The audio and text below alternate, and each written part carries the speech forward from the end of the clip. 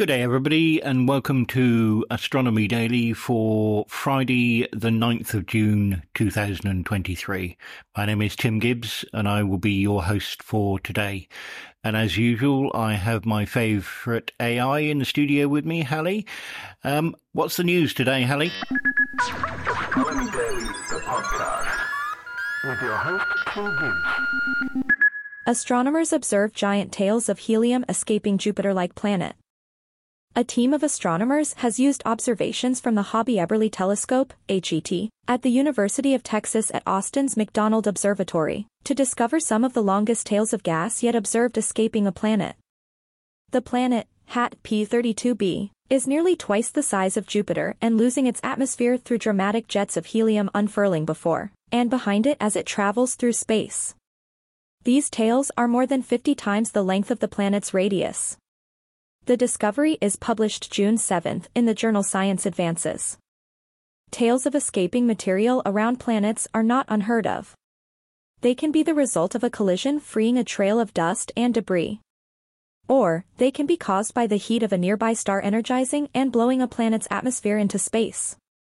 However, tails as long as HAT P32b's are truly remarkable. It is exciting to see how gigantic the extended tails are compared to the size of the planet and its host star, said Zhou Jianzhang, NASA Sagan Fellow at the University of California, Santa Cruz. He led the team that made this discovery while part of the University of Texas at Austin HET Exospheres Project. The HET Exospheres Project studies the atmospheres of planets outside of our solar system. Earth's highest, coldest, rarest clouds are back. How to see the eerie and noctilucent clouds this summer. Look north as the stars appear in June and July to have a chance of seeing rare noctilucent, or a night shining, clouds with the naked eye. Look up an hour or two after sunset and before sunrise over the next few months and you may see ethereal blue, silver, or golden streaks in the northern hemisphere's northern skies. Called noctilucent clouds, meaning night-shining clouds in Latin, or NLCs. These strange-looking patterns in the sky are the highest, driest, coldest and rarest clouds on Earth, according to a 2018 study of the phenomenon. These shimmering, night-shining clouds appear in the mesosphere, a layer of Earth's atmosphere above the stratosphere and below the thermosphere, about 47 to 53 miles, 76 to 85 kilometers, above Earth's surface. Sometimes dubbed space clouds, NLCs form just below the invisible boundary where Earth's atmosphere ends and outer space begins, roughly 62 miles, 100 kilometers, above the planet's surface. According to NASA, the NLCs occur when water vapor freezes into ice crystals that cling to dust and particles left by falling meteors high in the atmosphere, which reflect sunlight. The peak season for observing NLCs from the northern hemisphere is around the summer solstice in late June through the end of July, when they're most easily visible from about 50 to 70 degrees north latitude. However, some NLCs have already been spotted this month in colder, northern regions like Denmark, according to spaceweather.com. Gemini North back on sky with dazzling image of supernova in the Pinwheel Galaxy. The Gemini North Telescope, one half of the International Gemini Observatory operated by NSF's NOR Lab, has returned from a 7-month hiatus literally with a bang, as it has captured the spectacular aftermath of a supernova, a massive star that exploded in the large, face-on, spiral pinwheel galaxy, Messier 101.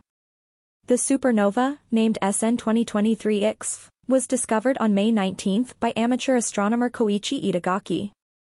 Since its discovery, observers around the globe have pointed their telescopes toward Messier 101 to get a look at the burst of light. Over the coming months, Gemini North will allow astronomers to study how the light from the supernova fades and how its spectrum evolves over time, helping astronomers better understand the physics of such explosions. The appearance of SN2023X is rather serendipitous for the Gemini North Telescope, which is back to observing with its primary mirror repaired and recoat after suffering damage in late 2022. The damage was limited to a small region outside of the light collecting area of the mirror. Nevertheless, the repairs were carefully planned and completed to ensure that Gemini North could safely return to normal operations. This process lasted approximately 7 months, and in May 2023 the mirror was recoat and reinstalled, and the control systems were powered up and tested. NASA's sun-kissing Parker Solar Probe finds source of a fast solar wind. The spacecraft's data point to showerhead-like coronal holes as the source of the fast solar wind. NASA's sun-touching Parker Solar Probe has flown close enough to our star to spot the fine details of the solar wind, including its origin, coronal holes, in the sun's atmosphere. Armed with this information, scientists may now be able to better predict solar storms that can supercharge auroras over our planet but can also disrupt communication and power infrastructure and pose a threat to satellites, spacecraft and even astronauts. The Parker Solar Probe tracked the solar wind, a stream of charged particles flowing continuously from the sun, back to where it is generated, a new study reports. This allowed researchers to see characteristics of the solar wind that are lost as it exits the sun's outer atmosphere, or corona, and before it reaches Earth as a relatively uniform stream. The spacecraft saw that the streams of high-energy particles that make up the solar wind match so-called supergranulation flows within coronal holes. This discovery pointed to these regions as the source of the fast solar wind, which is seen over the poles of the sun and can reach speeds as great as 1.7 million miles per hour, 2.7 million kilometers per hour, around 1,000 times faster than the top speed of a jet fighter. And that's the news headlines for today, Tim. The Astronomy Daily Podcast. A couple of stories I'd like to talk about this week. The first one is Airbus has developed a system to extract oxygen and metal from lunar regolith. Now, new technologies using material found in space are constantly popping up, sometimes from smaller companies and sometimes from larger ones. Back in 2020, one of the largest companies of them all announced a technology that would have significant implications for the future lunar expedition missions planned over the next 10 years. The European aerospace giant Airbus has developed the regolith to oxygen and metals conversion, commonly called ROXY. ROXY creates not only oxygen, a resource vital for humans to breathe, and also for rocket fuel, but also makes metals that can be used to manufacture tools, equipment, and even structures on the moon. And it does it simply from the regolith that is present everywhere on the surface of the moon. Now, this process is similar to MOXIE, the experiment that the rover Perseverance took with it when it landed on the Red Planet in 2021. However, when Airbus announced a successful test of ROXY in October 2020, MOXIE was not yet proven and was barely even on its way to Mars. MOXIE also wasn't designed to create metals, which is one of the benefits of ROXY. Those metals can be used in processes like making tools, containers, and other useful objects on the moon itself, rather than bringing them from Earth, thus saving lots of fuel. It dovetails nicely with efforts to bring 3D printing technologies to the moon, and several other companies are rushing to carry out those efforts. ROXY's process is relatively environmentally friendly compared to existing metal-making methods currently used on Earth. A press release from the company mentioned that ROXY could be used as an emissions-free process to obtain metals that otherwise collected using perfluorocarbons, a potent greenhouse gas. Developing this system took more than just the expertise of one company. Airbus collaborated with various universities and other companies on the project, including the Fraunhofer, the German Research Institute, and a team at Boston University. The Mars Express Orbiter, the European Space Agency's first interplanetary mission, entered orbit around Mars on June 22, 2003. Since then, the probe has mapped the Martian surface using its high-resolution stereo camera, an instrument built by the German Aerospace Center with commercial partners. In honour of the mission's 20th anniversary, a celebration occurred last Friday, June the 2nd, at the European Space Administrator's Space Operations Center in Darmstadt, Germany. During the festival, a series of global colour mosaic images were live-streamed from Mars Express Orbiter to Earth.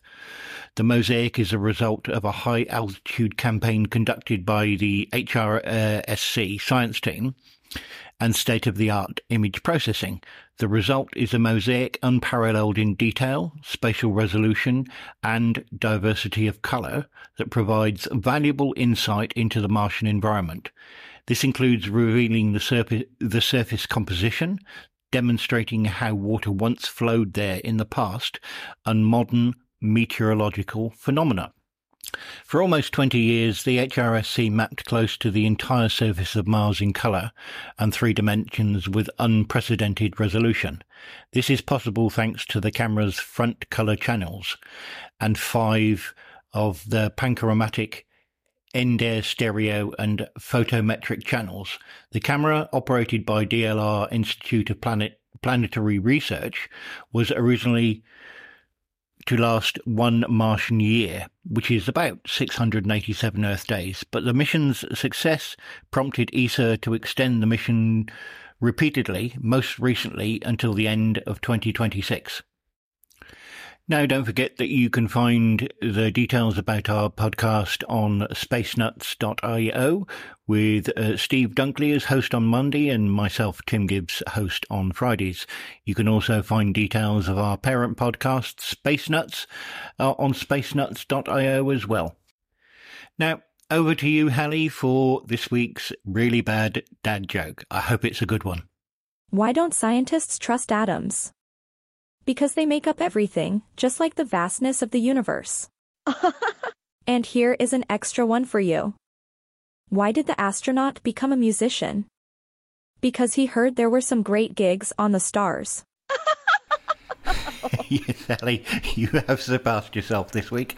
Now, don't forget, people, you can find Astronomy Daily on Monday with Steve Dunkley and myself, Tim Gibbs, on Fridays. Over to you, Steve, for Monday's episode. Thanks for listening, everybody. Bye-bye. Bye. The Astronomy Daily Podcast.